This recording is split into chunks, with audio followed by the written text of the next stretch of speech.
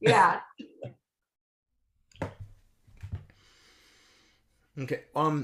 When I assigned Hillary, did I lose you? Oh, sorry. It just kicked me back. And let's see. Hold on. There we go. I don't know what happened. Yeah. When I signed you up as panelist, did you got a separate link for that or an invitation? Okay. I got an invitation. I only got one invitation. That was the link I used to Okay. log in. Interesting. All right. There is Mr. O'Connell. Hello, hello. Hi. Hi. I was introducing Clint to Hillary, and Clint, I'll introduce you to Ryan O'Connell. Hey, Ryan. Hi, Clint. Hi, Hillary. He's the guy who's put together the Facebook group How to ADU. When I joined, it had about 3,000 members. I think now it has like 8,000 members. Uh, that's just one of the social media platforms that he is advocating on as a true advocate. Okay, I'm waiting in the I'm webinar. embarrassingly absent from the Facebook group. I think David does a better job in there than I do, but it's a cool place because homeowners end up helping each other, I think, and that's part of the unlock, hopefully. Yeah. Okay. Oh, Oh, I need to get Gabby in here, and I don't know how she. It's the link you use, I think. Because I signed her up as co-host, Perfect, yeah. but then I also sent her the link, and I think she's on that link Okay. that I sent. I used the one you sent or Zoom sent, I forget, but it logged me in as a panelist. Worked like a charm. Okay, then I'm probably just going to add her as a panelist. What I want to do. Is there a any kind of template or script for the afternoon, or I Yes. just want to make sure I'm not behind? No, no one's behind. Okay, cool. We'll do welcome. Here's just the first Ask a Pro webinar. We'll talk about some of the best practices for the people. Right now, we have like 28 that have registered. We'll say, raise your hand, put something in the chat. We'll try to answer it. I think that with the Q&A, there is, once we have a question, I'm not sure if you guys can see what I just popped up, but I can say answered. And so that we can kind of go through those. And I'm not seeing anything. Yeah, I'm probably on my side, so I'll have to, because I think if you click on the Q&A button, it should say what's up there. Do you say like? Oh yeah, open, answered, and dismissed. There's no open questions. Correct. So no one submitted a question yet. And then we'll kind of, the idea is, because I know Clint, you have a real limited schedule, so we'll kind of open up, do some introductions, and then what I'm going to do is kind of say one of the things, because from the How to ADU Facebook page, there's so many people that are talking about different prices from, whether they're doing a contractor, they're doing a DIY, they're doing owner builder, and all of these prices are all over the place. And so I know that they're getting a lot of workers coming onto their property that may not be properly insured. And so what do they look for? And how do they kind of make sure that they are protecting themselves and their home and their family from somebody kind of going, oops, I broke my foot and I'm going to sue you for 100,000. So things like that. And then we'll go into Hillary introductions and just kind of talking about the loan products, real simple stuff that you do every day.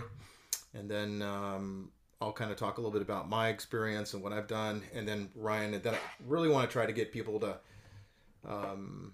get in. Hold on one second. I'm here for emotional support, That's all. Yeah, let's see. I mostly make funny faces while other people say smart stuff. That's like my niche. Hey, we all need that. That's it. Yeah. Keep telling myself that. Let me figure out. I got to try to figure out how to get Gabby in. Participants. Yeah, that's odd. I just hit the connect button and it connected right away. Yeah, because she was not as a panelist, she was as a host. Maybe you can't have two hosts. Who knows? Yeah, it depends on what level subscription you're paying for Zoom. On the webinar function, they allow co-hosts at certain levels. All of you guys are set up as co-hosts right now. Okay, cool. You'll have videos. So I'm just going to try to get Gabby. So just give me 1 second.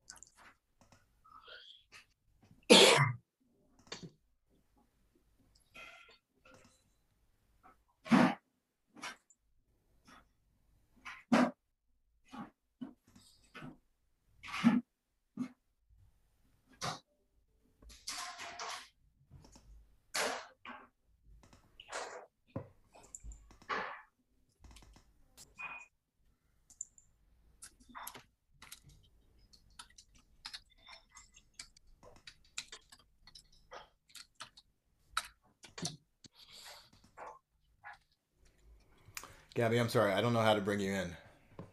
So, because I can't, I know that there was a function. There is a function that I could bring somebody up as a panelist, but I'm not seeing where that is. So let's see. Raise hand more. And if any of you guys have any insight, I don't know. I'm just gonna send Gabby the exact URL I used in case that like magically works. If it's something she already tried, Gabby, I've put a URL just to you in the chat. If you log back in with that, maybe it magically works. Not sure. Yeah. And then David, what email address did you use for Gabby when you signed her up? The one I always use for her. Okay, because a common occurrence for me that causes my Zoom doomsday is when I log in with like my how-to account, but I've been invited by the Inspired account or whatever, Right. and like Zoom isn't good at telling you. So Okay. that might be the other one, Gabby. And if that doesn't work, I don't know. Those are my two turn it off, turn it back on again kind of comments. Yeah, we'll figure it out. Well, it is, let's see. We have about 10 people that are already with us, and so we'll give it a couple more minutes because the webinar is going. So I think we're going to be good. It's kind of nice having everybody here. So thank you for, just kind of taking time out of your busy schedules. I know everybody has a lot of work on their plate. So kind of seeing what we can't put together this afternoon is going to be kind of fun. I know that for those of you who are participating, welcome a little bit early. We're going to give it just a couple more minutes for some people to log on. We had about 28 participants register, and right now we have 10. So if you haven't gone to Ryan O'Connell's, gosh, you have a massive YouTube channel with dozens and dozens of really insightful content that cover a plethora of information. And do you just have one channel for How to ADU, or do you have other things that you are doing? On YouTube, most of it sits in the one channel. I've tried a couple tests. So if you ever see something else, it's because I'm messing around. I'm trying a new feature or something. But most of it's on that How to ADU channel. Even the SB9, the housing advocacy stuff, it all lives over there. And I really appreciate all of you helping out and watching and sharing. Thank you. Mm-hmm. Yeah, that's fantastic.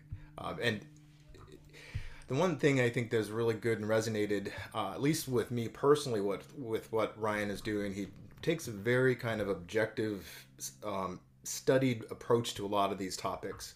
And he's not promoting anything really except for affordable housing and advocating for more housing.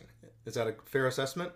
Yeah. I think, I got out of the very luxurious gig at the wine industry because I wanted to fix housing in California. I want people to be able to afford to live where they work or worked once they're done working. And it's really hard if we don't build some housing. I think ADUs are a great way to do that. SB9 is a great way to do that. Helping homeowners develop their own property feels like a win-win on both. No matter what politics you believe in, people tend to believe like, I should be able to build something on my land and maybe use it for something for my family or create some rental security, So I love doing that stuff. It's really impactful. And every time I see somebody move over to the next step, I'm like, yeah. Yeah, back in the day, years, a long time ago, the conditional use permit, which is about the only way you could get, a casita or a granny flat built, that was it. And a conditional use permit was like, as long as that person's there, you're permitted to use it as that. And I'm like, wait, you could go spend hundreds of thousands of dollars on a structure, and then after your family member moved to transitioned out of it, you were no longer allowed to use it? It made no sense to me. So it was kind of curious. We're just about, let's see, we have 12 participants. It's, 4 minutes after 2 o'clock. We'll kind of get this thing going. So welcome to those of you who are signed on. This is the first webinar, Ask a Pro. So something I kind of had an idea I wanted to bring onto, just a format where we can ask questions, and some people that I personally kind of respect and have a lot of admiration for. One of the first ones is going to be Clint Bailey. He is a commercial insurance provider, and he has been in the business for ages, and I've been working with him, so I think he has a lot of insight. He's also very pragmatic about things. So if you have questions, I'll be kind of advocating and talking about my perspective on the critical nature of insurance. Next is going to be Hillary. She's with a lending institution that our partners in Northern California have been working with her for some time, and we find that anybody that we refer to her, she's also a great source of information. So thank you, Hillary, for being here. And then I think probably one of the stars of the show is Mr. Ryan O'Connell. He is the founder of How to ADU, the Facebook page that has grown when I joined it at 3,000 all the way up to over almost 8,000, and is a strong advocate for just affordable housing and housing in general. So welcome, everybody. First, we're going to talk about a little bit of best practices. You know, if you're here and you have a question, that's what we're here for. We want to kind of ask those. So put them in the Q&A. You can kind of put them in the chat, but we'd like to, if you can put them in the question and answer that's on the bottom, then we can kind of make sure that we've answered them. Another cool feature is once you put your question in the Q&A, other people can go upvote the questions that they also have. So we can like prioritize. And even if you don't know what questions you have, you can pop into the Q&A and just like upvote other people's questions. And that's a way to participate. Thank you, Ryan. I think that's great. So Clint, I want to start with you, because one of the things I get a lot of, or I see a lot of, is that I don't really think people they're that aware of how important having the right kind of insurance is. When you whether you're doing having a general contractor, you're going from an architect to then hiring a general contractor, and then they start getting all the subs and they're on your property, and I think most homeowners think that, or don't think that there's an insurance issue or an insurance component. And one of the things I've been posting is about the additionally insured certificate of liability, or being named, or having yourself named as a certificate holder, which, as I understand it, please correct me if I'm wrong, that if somebody were to do some damage to your property, let's say the contractor broke something, that then because you're a certificate holder, the homeowner could then go directly to the insurance company. You wouldn't have to go through the contractor themselves. Well, you bring up a good point, and there's a few different lines of insurance. If we're talking about setting up a home, and that's kind of what we're discussing here, is we have a prospective home developer that's going to go out and buy, say, a tiny home, and they're going to put this tiny home on a piece of land. What kind of insurance do they need? What kind of protection do they need? Well, the key thing is two lines of coverage. First coverage is builder's risk. When construction processes are taking place, when you have an actual construction site taking place, normal property insurance does not cover any kind of damage that might happen to the home at that point. So once the home gets delivered to the site, typically, in that delivery process, you obviously, if you're buying one of these, you need to make sure that whoever is doing the transport manufacturer of your home is covering that home while it's sitting on a truck or being towed behind a truck. Because again, normal insurance is not going to work in those conditions. You need to vet that with whoever you're doing with the transporter or the developer, that we will have coverage while that home's in transit. But once it gets to the job site, that's typically where it becomes your responsibility. So let's say you're developing on a park. The home gets delivered, the home gets set down. At that point now, the home needs to be set up. You're going to need what's called a builder's risk policy, and that will provide you coverage while the construction, the whole setup process is taking place. You could buy these in 3-month installments, 6-month installments, depending upon how long it's going to take for the home to be built. That covers the property section of it. That covers it if it burns down, if it gets damaged, basically through that whole construction process, you're protecting your investment in that home. But that doesn't provide you liability. And you brought up the liability piece of this. What is your protection in the event that somebody gets injured and this home is titled in your name and they decide to sue you as a result for getting injured at this site? That is where you need liability insurance. Now, typically, if you hire a licensed contractor to do this work for you, somebody that carries a license in the state of California, you also want to verify that they have general liability insurance. And that contractor, this is the typical way, will provide the liability to you while they're on the job site. So while there's a setup process going on, the general contractor that is in charge of doing this job should be providing you with the liability to do the job. And they will name you as, meaning when I say the home buyer, you as the home buyer, as additional insured on their insurance policy. So the coverage will extend to any injuries that might happen to a third party that happens to be on the site. Very important that this is taking place. Now, what if you don't hire a GC to do this job and you decide, I think you mentioned it a little earlier, that maybe you do it as an owner builder or something along those lines. Yeah, then it's going to be your responsibility to go out and secure general liability insurance for this job. For each one of the trades. So if you have somebody who's doing some excavating, who's digging out the footings, who's putting in the metals, pouring the concrete. So you have a concrete contractor. You need the GL from them as well. You're going to get a GL for the premise for yourself. Then every sub that comes onto the job. So if you're acting as the GC in this circumstance, every sub that comes on the job, you need to secure a certificate of insurance from those subcontractors. The GC normally does this. That's what they're doing. They're forcing that every sub that comes on the property to name them as additional insured. And they're doing that on behalf of you. But if you don't take on a GC, then you're going to need to make sure that you are doing the diligence to make sure that every subcontractor that comes onto the site names, not only carries general liability insurance, but they also name you, the home builder, as additional insured. Now that's for liability. There's also workers' comp that we deal with too. And in the state of California, this is incredibly important too. It is. Because the way our laws are written in California, if you are hiring somebody to come onto your site that is not licensed to do this work in the state of California, you're becoming, in essence, an employer to that person. You're becoming their employer. And if that person gets injured while working on developing or building or setting this home, you're going to be the one that's responsible for paying their medical bills for, however long. If it's disability, it could be for, 20, 30 years that you're paying on this. And it's very risky to go out and hire people that are not licensed to do this type of work. Let me ask a question, because one of the things that I've run into sometimes is where somebody says that they have a contractor's license and they have insurance, and they might say that and you might look at it on the contractor's website. For the state of California, and it says they only have one employee, and then you see 6 on the job site. Yep. Great question. What you're talking about is the state of California allows sole proprietors.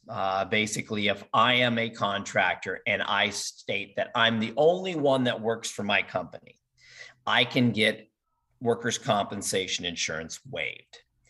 Those contractors do that to cut their costs, obviously, yes. And they will go out and yes, all of a sudden they show up to the job site and there are 4 people that are working there.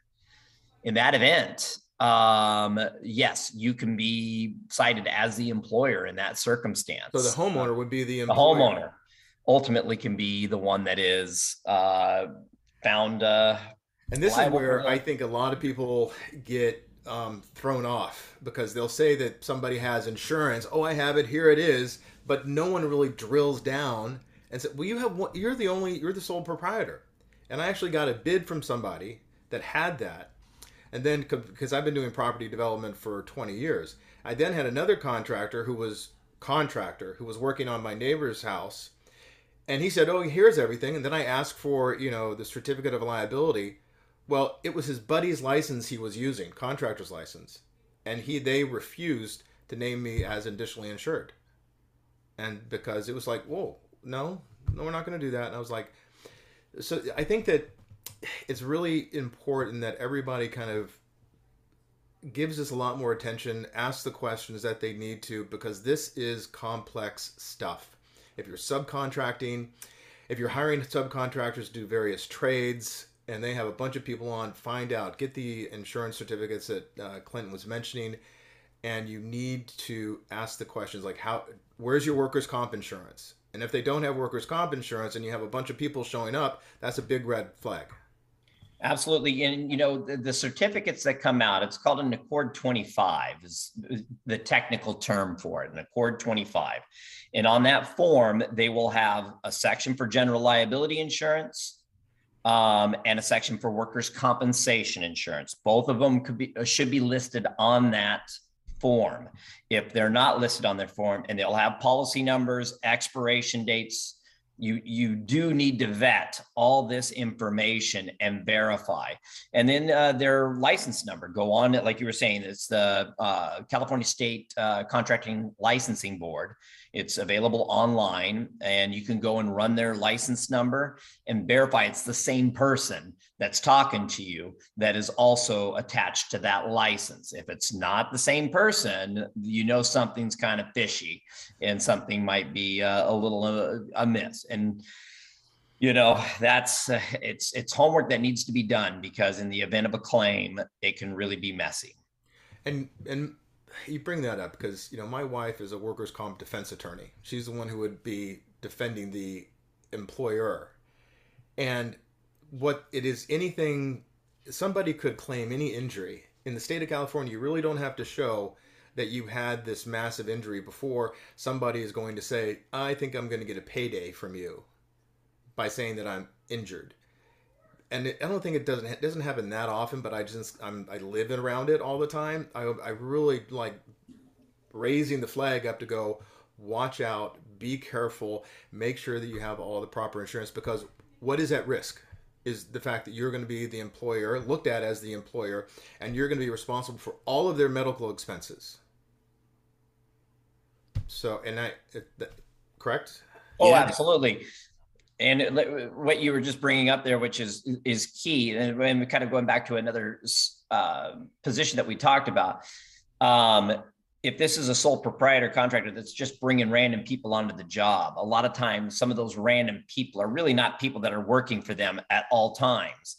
And so they really don't know what the motivation of this person is. And some of these people do realize, and they come to this realization, that it's easy to get a free dime based on our California workers' comp laws that allow them to, it's a no-fault insurance. It's not like they have to establish that there was really, it's just no fault. If you're claiming that you're injured on that site, then, now, of course, they've done a better job of getting some medical providers that they have to go see and, some vetting on that side. But it's, it's still something you just don't want to be involved in if at all possible. Make sure you're using contractors that are licensed for this type of work and carry the right insurance. Yeah. Thank you, Clint. Can I throw in sometimes contractors don't like answering these questions, and it could be a really early sign that if you're the type of person who wants to do your homework, and they're the kind of person who gets a little prickly when you start asking responsible questions, like respectful questions, it's probably not a good match, right? And that's good to know early on. Go find somebody who doesn't mind your questions, because these are reasonable questions when posed the right way. And then the other thing is, if you're looking for a classy way to ask about this stuff, I think it's very common to just be like, hey, how many people do you employ versus what jobs you sub out? How many jobs are you doing right now? And am I going to get your permanent employees or sub crews? And when you ask questions like that, those are very they should be all about those questions. As soon as you start talking about insurance and stuff, some people get spidey, their spider sense tingling, but you're kind of getting the same answer in both cases. So they're good questions, keep in your back pocket. Thank you, Ryan. I think that's really, really good. Clint, I know that you may need to go, but if you want to hang on for any... Sure, I'm fine. Please do. And I want to kind of, hand it off to Hillary, because one of the things that we got in a poll that I put on, the thing is how do you, pay for an accessory dwelling unit? What are the ways? Do I have to go to my savings account? Do I have to go to my retirement account? Can I tap into the equity into my property, or do I have a construction loan option? Yes, and yes, and yes, and yes, and then insurance on top of that. So there's a few different ways to finance an ADU. The most common way right now is a construction loan. And the reason for that, because the question I always get is my property going to appraise? And the short answer is probably not for what you're paying to actually build the ADU. Not because it's not worth it, because the lending world doesn't operate on cost to build, The lending world operates on construction value in terms of resale. So they're looking at comparable sales, and is a house that's like yours with an ADU like yours going to sell, and what is it going to sell for? And that's where the lending world hasn't quite caught up to the ADU landscape. And for the past almost over a decade now, I have been fighting the lending world on this, and we're finally getting somewhere. But it's going to take another 10 years before ADU appraisals catch up to what the value actually is for the homeowner and the ability to utilize a property in multiple ways. So the short answer is yes, you can finance all those ways, but let's break it down. And then I did just see a question, how do ADUs affect property taxes? Depending on the county you're in, so I'm going to go down to the county level, the county tax assessor is going to assess that as livable, taxable living space, which means your property taxes will be impacted by the value of your ADU that they assess it at. Not what the lender assesses it at, not what the builder values it at, but what the county gives you cost per square foot for that dwelling. And then they will adjust your property taxes accordingly. Now, depending again on what county you're in, they will reassess after completion of the build. So hypothetically, you start in March of 2022, your ADU is done 4 months later. So now we're in, let's say, July, August. I'm just going to push that time frame out to July, August. The county tax assessor will reassess for the following tax year. So it's not an instantaneous hit. It actually can take anywhere from 6 to 18 months to get your property reassessed. Does that make sense? If you have any other questions, throw them in the Q&A log. And again, depending on the county that you're in, because if I'm looking at Marin County versus LA County, right? I'm looking at two completely different tax structures. So when we're looking at two different tax structures, the value per square foot is going to be different. And I will say that the highest taxed county right now that I'm aware of in in California is LA County and the surrounding areas. The worst ADU valuation I saw for taxes was actually in Temecula. And that one brought their property taxes up $12,000 a year. It was pretty insane. We're fighting it. So, sorry, I had popcorn right before this. And that's just one of you never know quite what you're going to get. But with taxes, I will say this: if you're unsure of what the value is going to be, go to the county, get a meeting, and ask them, hey, I'm going to build, here are my plans. I'm going to build a 600 square foot, single level detached ADU. What is the range my taxes will increase? And they will give you a range, and it will need to fall within that range because it's truly based on taxes for that county. So that's a good way to assess it there. Does the county use average price per square foot to assess value? No, it's a little different by county. So you're going to have the average price per square foot has nothing to do with the valuation of your ADU. It's going to be the county laws, what the taxation is in that state, what bonds and levies have been passed in your community. So all of that gets factored into the price per square foot. What ADU loan products typically have the lowest interest rates, assuming you have a lot of equity in your existing home? Cool. So two things: home equity line of credit, easiest, fastest thing to qualify for. Home equity line of credit is a variable rate second mortgage. It's not fixed. The rates are going to be a little higher than a first, but you can tap into up to 90% of the existing value of your home, what it is right now. That's the cheapest option because there's no closing costs and you only pay interest on what you draw. Option number two is a cash out refi. That can be a 10-year, 15-year, 20-year, or 30-year fixed mortgage. You can also do an ARM if you really want to. You're going to lock in that payment. It is going to be a mortgage on your home, which means you are going to get your 1098 tax write-off. Yay, we got to get it where we can take it. And that is going to have closing costs associated with it. They're minimal in comparison to, say, a construction loan. And it will allow you to tap into 75 to 80% of the existing value. So if you're a homeowner who has a lot of value, that would be the loan program I would push you to before I would suggest a construction loan. I think it's most important that if you have the resources already, utilize those, don't pay more than you need to. If you don't have equity, that's where the home style renovation loan, I saw that on the Q&A, home style renovation loans. Those are going to be the most expensive type of loan, that or a traditional construction loan, but we get to use future value of your property, which means I would go to David and say, hey, give me the plans for what you're going to build for these people. Tell me a lot about what the finishes are on this property. He gives me a description of materials and a full scope of work. And I say, great, this property is going to appraise at X with my appraiser. And we are going to use the value of the finished product to fund your loan, which gives you more equity out of the gates. It's not dollar for dollar. That's where people get a little stuck. It's not dollar for dollar, but I would say about 80% of the people that come to me for construction loans, I will maybe fund about 50 to 60% of all of the people that come to me for construction loans, with a mix of cash down and equity in the house, so on and so forth. Hillary, somebody in the chat feature said if you could repeat the name of the second type of loan after the HELOC. Cash out refinance. Okay. This is just tapping into equity in your existing home. And I will say this. Go ahead, David. Which is the quickest? Because in my understanding, is like the HELOC, you can get in very short order. 2 weeks, a week and a half. Cash out refi, 30 days. And then a construction loan is completely dependent on the build package. So we have to have a project package from our builder, from David, and then the 30-day loan process starts, because we're appraising to what you're building. So we need to know what you're building. HELOCs are the fastest. I will say this. I did just help a client who had a couple properties. Not everybody has that, I realize, but I just want to give you guys an example of how creative we can be. She had an investment property that she owned, and she had a primary home. And the investment property, she owed about 150,000 on it. It was worth about 400. And then her primary home, she owed about 250 or so on it, and it was worth 600.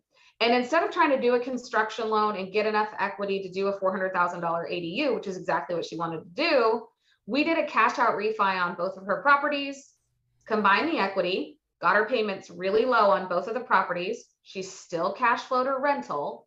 And then we took all of that money and built her an ADU on her primary residence, which is now paying back the roughly $500,000 mortgage she has on her primary home from the long-term rents she's getting from that ADU. So there's, it depends on the situation. And I tell everybody, don't just listen to blanket statements. If you want to know what your situation is, pick up the phone and call somebody like me. Take 5 minutes. Let us ask you some very personal questions. I'm going to ask you what your credit score is. I'm going to get down and dirty into your mortgage details. But then I can put together a very quick summary of, here are the types of loans. Let's explore them. Or, hey, we need to pause. I need you to work on your credit. Or we need to save a little bit more and we're close. We're going to actually get a game plan together. When you want to build an ADU, it's not always going to be fast, but you're willing to put in the time, we can get you there. Thank you. Appreciate that, Hillary. Yeah. As I think everybody can kind of appreciate, there's a lot of detail to the various products that are out there. And as Hillary mentioned, call and contact a lender that you have a relationship with, or or you've seen somebody recommend someplace, and just ask the question. Have that kind of doctor's visit, as I kind of like to look at it when you sit with a lender, because they are going to ask you the personal questions. So just be prepared for that. I have a question about that, actually. So there's a couple of people in the Facebook group who say that they're lenders and they're hard money people. Yep. Is there a good way to know that somebody's like a licensed broker who's shopping like really official financial products versus like a guy in a van who's going to give me money for the ADU and then like wake up in a bathtub and I'm missing organs? Like, what's okay. That was graphic. Well, they come with bathrooms, Hillary. I really didn't need to go there. Like, I just had a serial killer moment. Guido. Yeah. Okay. So yes, there is this beautiful thing called an NMLS number, National Mortgage Licensing System number. And if you are a licensed mortgage lender, you have to have an NMLS number. And y'all can go to nmls.com or can't remember which one it is. I should know this. I've been doing this for 12 years. It's one of the two. And you can type in my number and I'll even put it in the chat. You guys can text this out. You can, I didn't put it in the chat. Could someone put that in the open, answer, dismiss thing for me? You can type that in and it's actually going to bring up my record as a mortgage lender. It's going to tell you that I'm not a felon. I get my fingerprints done every year. I'm a good lender, what companies I've worked for. It actually gives you a list of all of the institutions I've worked for in the last 12 years. So you'll be able to see that I worked for US Bank 6 years ago and a small brokerage firm, and that I've been with Umpqua Bank since 2015. If someone is not willing to give you an NMLS number, or they don't have one, chances are they're probably not the right person to talk to. Additionally, banks, so bankers who do home equity lines, they also have to have an NMLS number. So if you're talking to a banker, they also have to have one. Hard money lenders don't. They're on capital financing on private lines. It's a whole set of different rules. So if you're looking for a true residential, lowest interest rate possible loan, start with NMLS. And it's serious stuff.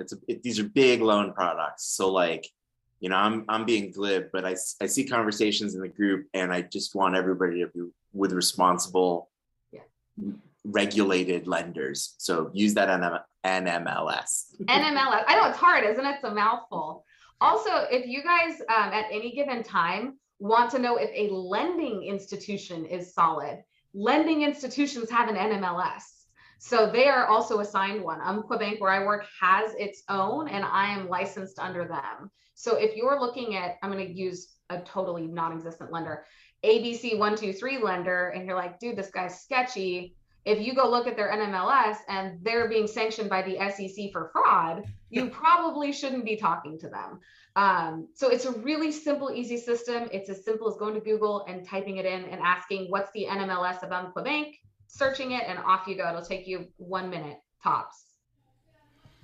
Thank you. And I think the other thing, you know, Ryan, is that people really haven't touched on it, but they're looking for hard money because it's quick and easy. The interest rates are amazingly high in most cases. I mean, we're talking, you know, close to 10%, if not higher. And, you know, if they're going to do a deed restriction on your property and something goes sideways, that's, like you said, the bathtub. Yeah, and you know, I get that there's an important role for that to play too, because like if you do like the construction loan setup that Hillary's talking about, right? It's loan number one has an inferior rate, and at the end of the construction, you do a takeout loan, and you're back to a normal rate. So I get why people are tempted to go hard money and then do a second step, but just remember that professional real estate developers. Capital is everything. That's the big piece. That's where every project goes upside down. And so whether you're successful or unsuccessful is really, really important when it's your house, your yard, your money, your credit. You're not protected. Most of you aren't protected by having like a corporation that's taking out the loan. So like be really serious about it. Don't do a two-step dance with a stranger. Like make sure that the first step is with somebody who is regulated by the government. I want to piggyback on that, Ryan, because there's something that a lot of people don't realize, and I haven't mentioned it in the Facebook group because I don't want to scare people. But I get a call at least once a day. I had a call at 9 o'clock this morning. I'm halfway through my renovation in my ADU and I ran out of money. Can you help me? Here's the thing. And I see Clint's like, nope, she can't help you. I can't. Lenders cannot help you once you break ground. If you break ground on an ADU build and you start construction, you've opened up every lien window under the sun. In a title company and a lender, they won't touch you because now you've got a liability issue with people on site, and we can't come in and put a loan on there. Because if someone breaks their foot, like Clint was saying, and puts a lien on your property saying, hey, you owe me money, the bank loan gets put in second position. And from a risk perspective, we're not going to do it. We're like, sorry, you're SOL. Now, that's not pleasant, but would you lend me money if you knew somebody broke their foot and I owed them $100,000? Probably not, because you know you're never going to get paid back. So what I tell people, if you don't have enough money to build your ADU in cash, find the funding first. Don't break ground, because it will be a much more painful process for you. I am seeing people take out $40,000 and $50,000 personal lines of credit and personal loans at 12% to try to get this crap built. And I say crap because at that point you're rushing it. You're paying for crap items. You get a very bad finished product. And then what happens is it doesn't appraise. So you can't pay off that $40,000 line of credit at 12% because your property doesn't appraise. So the horror stories are very real, but it's the people that aren't doing the work up front, like Ryan's talking about, that are the ones that get caught. And they're not working with builders like David and Yimby and really looking through the due diligence period. I'm the last piece. I need to be the last piece to make sure everything falls in line so that when you do build, that process is seamless. And when I say I get a call a day, guys, I'm not exaggerating. I've written down all of over the last 2 years, I've actually taken to making my assistant write out who's called me. We now have a list of over 2,000 customers who've called us with incomplete builds, and about half of them have still not been able to refinance, because we check in about every 3 months. And it's very real. So when we're talking about protect yourselves from a liability perspective, working with the right builders, having a builder in your back pocket is, in my opinion, after doing this for 12 years, is one of the secret keys to building an ADU at the moment, because supply chains are insane, costs are absolutely astronomical, and nobody knows how to deal with the counties because they keep changing rules on us like every week. And so it's just protect yourself is what it comes down to, and make the right choices before you jump into the long game. And if I could piggyback on that real quick, because you did bring up a good point. Same thing goes with insurance. Do not, a lot of times a contractor will come out and say, yeah, we can have this project done for you in 3 months, we'll have it, or 6 months. Buy longer terms, because the same goes for insurance. If your policy expires and the job is not done, the way these builders risk policies work is they end when the keys are handed to you and the keys are ready for occupancy. That's called a certificate of occupancy. Once we have that, then the insurance needs to change from a builder's risk policy into a homeowner's or dwelling fire policy, however you plan to use the place. But if your builder's risk runs out before certificate of occupancy, carriers do not want to get on another term after the construction project's already begun. They're going to say no. So you need to make sure that you get the same insurance company to go from project start to project end. And you cannot have it run out or expire before that term. So just another heads up on that. So it's something to be really kind of important to say, okay, if they've started construction and their insurance policy expires in 2 months, you need to make sure that. Not the contractors. No, I'm talking about the builder's risk. This is as a buyer, you need to protect your assets. So when the asset's being, put on the site and the construction process begins, the carriers that write these projects do not want to pick them up once they're midterm. They want to take them from start to finish, because the bulk of the risk is at the finish. It's not at the start, it's at the end. And so if you're writing with a builder's risk company, they don't want to pick up just the end. They want to pick up the entire job. So you just make sure that you buy enough insurance. So the contractor tells you that it's going to take them 6 months, buy 9 or buy 12. You'll always get a refund if you get the certificate occupancy beforehand, as opposed to trying to buy cheaper terms by getting a shorter term or time frame. You're just going to not find another carrier to get on board. And Clint, are there companies or entities that specialize in builder's risk? I know you specialize in commercial, but yes, and I was answering some of those questions earlier on the chat feature. This is not, you don't just call up your local farmer's agent and they go, yeah, sure, let's go. There are specific carriers that do this type of insurance. So you have to contact an independent agent. Those of us that specialize in this obviously know the markets to go to and write this stuff. But yeah, you have to go to a specific program that will do builder's risk for these types of homes, because it's not necessarily ground up construction. It's a little unique. You're bringing in a prefab in most circumstances, right? We're dealing with homes that are manufactured in a certain site, and then they're being brought to another site where they're being set up. Yeah, or that which you've talked about and alluded to, which is Title 25 manufactured homes. This kind of thing is going to cover whether you're doing that or you're doing a Title 24 UBC compliant stick built, or you're doing an off-the-shelf design build, or you're doing a kit. It just kind of depends on the codes to kind of talk about. But there's going to be construction on your property, and that's how you want to protect yourself. Yes. And then another point that I was thinking as you guys were going through is it depends on the circumstance. So this is why you always just want to talk to an agent, is it depends upon the circumstance that you're doing. If you're building this on a piece of property that you already own, where you have a home already, there's already liability insurance through your homeowner's policy. You could talk to your homeowner's carrier, let them know, okay, we're planning on doing this, because technically they're picking up that exposure, because homeowners policies are based on your premise address. And so if you are putting like a secondary structure on your actual home site, you need to let your homeowner's carrier know that you're doing this, so that they understand that the liability is going to be extended. I can't tell you how they're going to respond, but you are afforded some workers' comp coverage under your homeowner's policy, and you're afforded some extended liability. But when you are doing a big project like this, they're going to want you to have a GC on there that is licensed and insured. Well, while you're going down that track, once you're finished and you start getting, maybe you get a tenant in, and it's not your family, what do you do then? What renters insurance? They have to buy a renter's liability policy. You'll still be responsible for insuring the dwelling for burning down, et cetera. But you do want to make sure that you get that your tenants come in and buy what's called a renter's policy, that they're providing some liability for themselves, and if any guests they bring over, that they have some primary liability there to protect you. Not only that, but when you buy a renter, or when you mandate your tenants to have a renter's policy, you get what's called fire legal liability.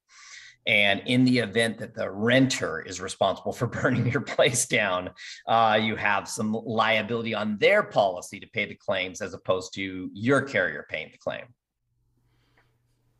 assuming that they're responsible for the fire, which in most cases they are. Leaving something on the stove, or smoking in bed, or something along those lines. Yeah, anything like that.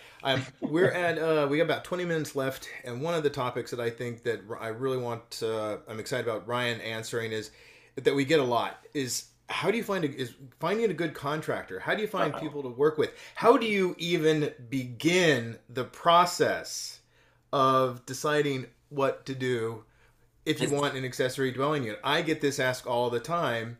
And then in the group, I've seen so many sort of tangents of things going off in a million different directions. I wanted to give you some time to kind of talk about what your experience is with that question. This is a hard one, guys. I think, everything depends on your project, right? You're the most important character in your story. So some people will have a lot of success with one of the most traditional paths, which is you find an architect who is a customer service representative during the whole process, or you find a GC who likes doing customer service, right? Every GC is kind of their own business too. Some of them love it, some of them don't, and they should know that about themselves by the time you meet them. And that person will hopefully be a really strong point person throughout the process. What I see a lot in the group, and so if I stray from that happy path, if you want to save money, and everybody does, then you start getting multiple bids from lots of different types of people who do lots of different parts of this whole big A to Z process. And I think you can build a team to accomplish your goals if you, have a really good sense of how to do this from A to Z. You can build a less conventional team. So if you've built a house before, there's a much better chance that you know how to get from A to Z with like a Sandlot hodgepodge team of like misfits. If you do not know how to build a house, get it permitted, get it financed, and go from A to Z, and like know how to overcome all of the stuff that happens on HGTV, but like for real, then don't build the misfit team. Like go out and consider that it is worth spending the money on the traditional team, on the guys who know what they're doing, who do these projects a lot. And to find them, if you don't know how to identify them by the price tag, you also can ask questions: how many ADUs have you built?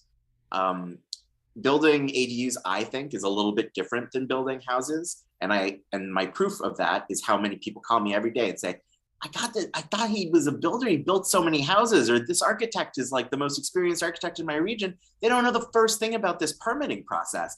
I'm like, well, ADUs use a different set of laws, and you got a really experienced person, but they don't know about ADUs. Or like your builder has built a bunch of mansions, but they're not used to the Title 24 requirements on an 800 square foot unit with tons of windows, which is totally different, right? Yeah. And they're doing insane things because the regulation requires us to overbuild them a little bit. And your builder just didn't know that when he bid the project, or she bid the project. And so they were going off on a completely different tangent. So I suggest going with the traditional team if you don't know how to do this already. I suggest asking specifically whether they built ADUs or not, and like get some customer references. Then it's just like interviewing for a job. And then lastly, I think to some extent, even when you work with the A teams, you gotta just use common sense to make sure everybody's well managed and incentivized to be successful. So like somebody called me the other day, said that they had a 2-year-old bid from a contractor, and they wanted to know how they could force the contractor to honor that quote. And I was like, well, hold on. Let's say that you have that agreement, right? And that you find some legal way to force the contractor to honor that quote. Don't. Like, prices have changed. That builder will hate you. They will be losing money every time they appear on the project, and they will be incentivized to do a terrible job for you. Now, go back to them and have an honest conversation about ways to like, hey, you were so good before, can we keep the competitive, and like have an adult conversation, and maybe you'll still get a good rate because you're being a human, but like, don't try to force people into giving you the best price possible, because there's strings attached every time, right?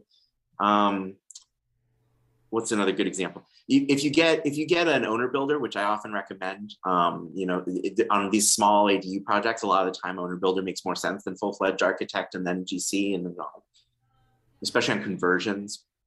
But you want to think about, like, when that owner builder, sorry, I'm saying owner builder, I mean design builder, my bad. Yeah. When you get that design builder in there, when they're doing the design part, you want them to be thinking hard about the design to make the build as cost effective as possible.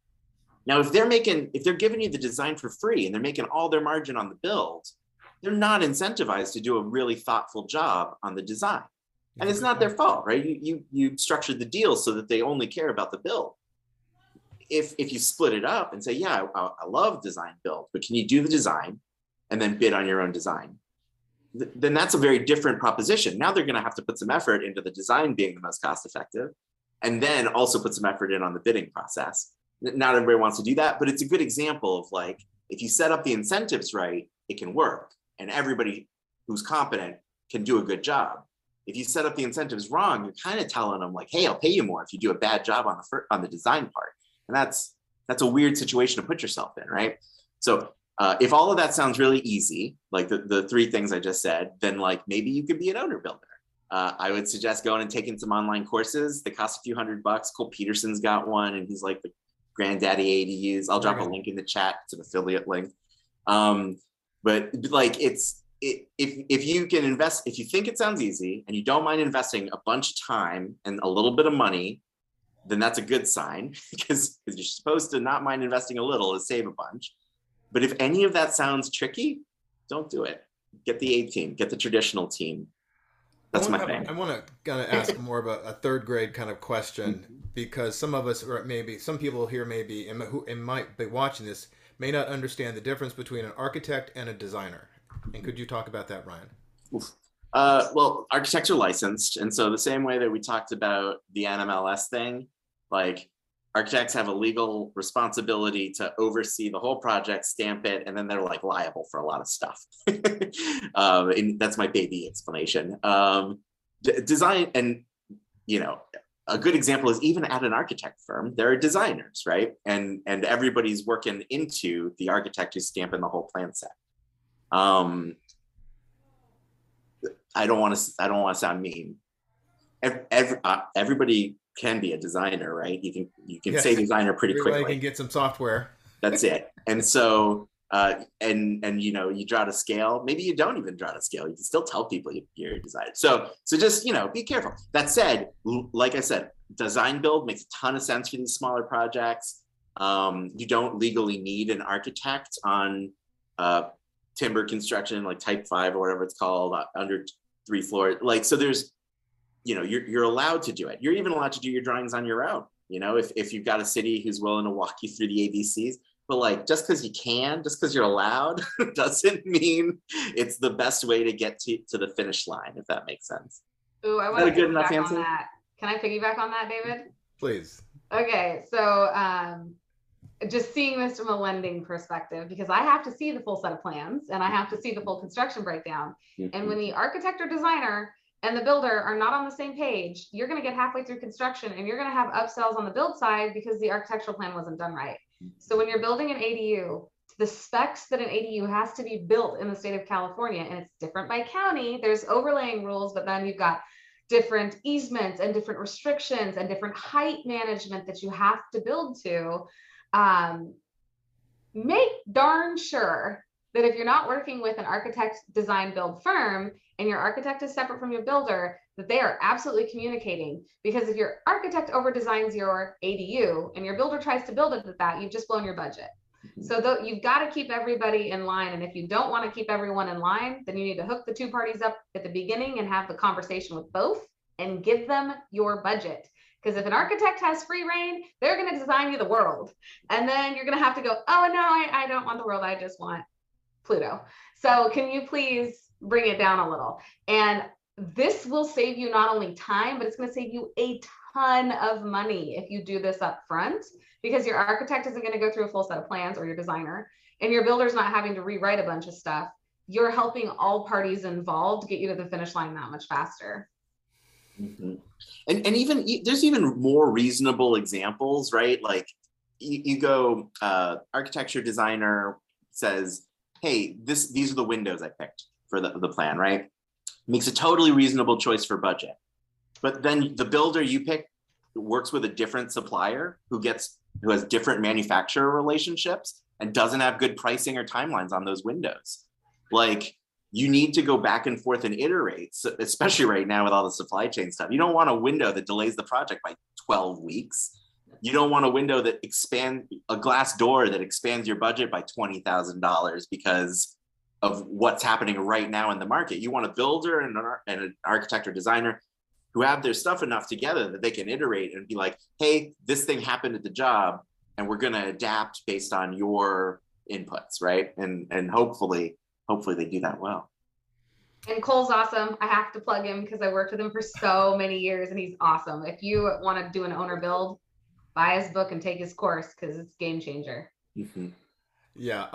Let's see. Patrick, you had a question. I believe they're a middle of the road approach where you are an owner builder, but hire a PM, project manager, or someone with construction experience to orchestrate the subs.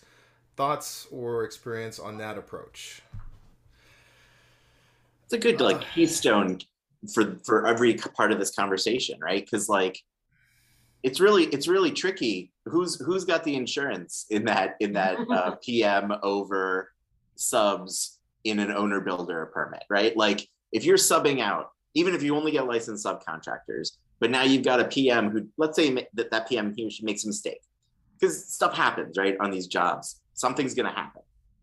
Who's responsible in that setup, and how do you adjudicate it? Like, it's a weird idiosyncratic industry with lots of different players and lots of different responsibilities. And every year somebody comes out and says they're going to revolutionize the whole thing. They're going to be A to Z. And they're going to change the way it works. And God bless them. I wish they could, but be careful when you're doing this build your own team. Like, it's an exact example of what I'm talking about with the team of misfits. And I love Major League. I love Sandlot, but be careful, man. And that was a good question, Patrick. I know we have just a couple more minutes because we're just going to shut this thing down at 3:00. And I want to be respectful of everybody's time. And one of the things that I feel personally that is not really covered that much is going to be the difference in types of construction. Whether you're doing a stick-built, Title 24, UBC compliant. Title 24 is the energy code for the state of California. We've talked about that a little bit because, sometimes smaller units with lots of pretty windows, and you run the Title 24 calculations, well, they may need to have an insulation in the ceiling that's an R58. It may be a foot deep of insulation to kind of compensate for the sun that's going to be coming in through those windows. That's the Title 24. And using the uniform building code with the various jurisdictions, those all kind of go together with that design and build package for a traditionally built ADU. Then there's the other type that is getting a huge amount of time and energy and money spent advertising and soliciting people, and that's the Title 25 manufactured home. There's a couple big companies that are out there saying that they have their ADUs, they're going to give them to you, but they do not properly, in my opinion, disclose the fact that it is a Title 25 built manufactured home. It's built to the codes are great. You know, it's a HUD code, it's HCD, administered locally on the state level. I shouldn't say locally, the state level. But you should know what you're getting, because as we've been talking about all the little different components, whether it's the improper insurance, saying what you're going to be doing, when you're going to be doing it, what type of loan product you're doing, and whether you're going to be getting, you're using the A-team or the sandlot. The Title 25 manufactured homes have other critical components like a 433A. And for those who don't know, 433As are permanent foundation systems that will record the manufactured home to the land, so now it becomes one with your property. And I again have not seen those things kind of come up, but as somebody who's been in the industry for so long, I'm just like, all these little red flags are kind of coming up with. But but they're very good, solid products, and I endorse both of them. The one that I am really concerned about, and I would love to get Ryan's opinion on this, are those companies that are also spending a lot of money and are advertising these things that'll come to your property and you can just plug them in. And you don't need a permit to have them put on there. And if you drill down just a little bit below the surface, you find out that they're being built to the RV codes. And so I'm like, oh my goodness. And people on the group are saying, oh, I got one. It's not built to the RV code. Oh yeah, I guess it is. I'm like, so those are things that I'm worried about, that people are not, the vendor, the seller, the provider is definitely not making it known. And the people that are saying you can do it for $50,000, you can get an ADU starting at $50,000. You're going to have to move it off your property if you want to sell it, because you can't sell it. It's not a permittable thing. It's like a tiny home. You cannot sell that ADU and that property. You're going to have to get it off before you try to sell your property. Thank you, Hillary. I literally just had someone have to do that in San Diego. They got a RV spec. It was $49,000, and they went to go sell it, and the county said, it's not permitted dwelling, and it's a car. Get it off the site. You cannot sell this property until you do. So that is something to consider. It changes the resale value of your property.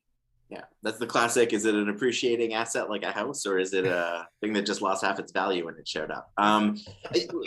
Guys, I don't want to sound like sometimes I sound like I'm making fun of folks. And here's the thing. You got to know again, you're the main character of your story. If what you need is a caretaker trailer and motorized trailer makes the most sense for you, then obviously do that. It's much cheaper, and maybe that's what you need in life.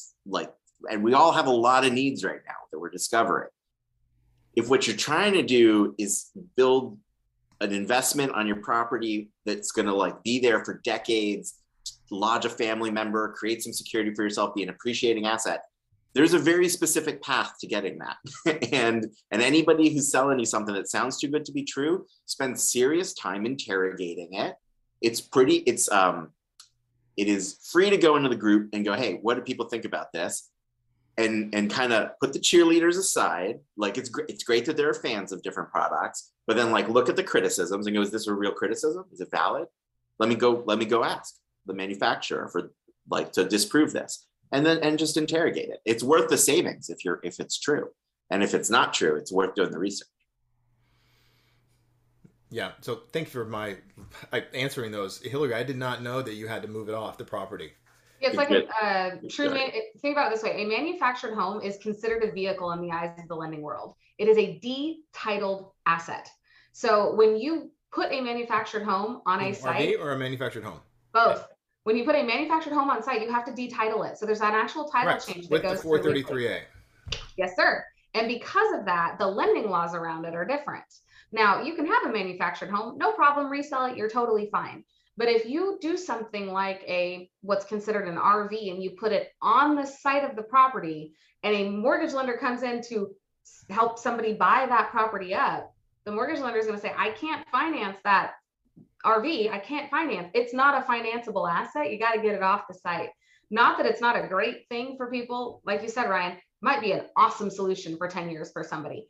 Great. Simply be prepared that if you go to sell that site, whatever that is, the county's going to say, mm-mm, and the lender's going to say, nope. And everyone's going to have to get up in arms and move that off the site in order for the property to be saleable. Yeah, thank you for that, Hilly. I think the one thing, too, as we kind of wrap up, is I've seen recently on Twitter is that some housing affordability advocates are mentioning that certain cities like LA and some other Northern California city are allowing RVs to be placed for housing. And I get that they're inexpensive, but they're not a long-term solution. And I think that there are ways to be able to provide long-term permanent structures. And I just wish that the state and our elected officials would look at that as opposed to temporary fixes. Clint, Hillary, Ryan, thank you so much for your time. This has been so much better than I would have hoped for. For everybody that's still here with us, thank you for participating in the chat. We were going to send you a survey out that says if there's anything else that you'd like us to cover, if you'd like to do it again, or just any sort of feedback that would help us out, we'd appreciate it. Also, too, I know that we'll be putting it on we'll be reposting this, and I know I'm pretty confident Ryan may consider doing that as well, too. So thanks, everybody. Thank you. Thanks, guys. Thanks, Ryan. Okay, bye-bye. Bye-bye.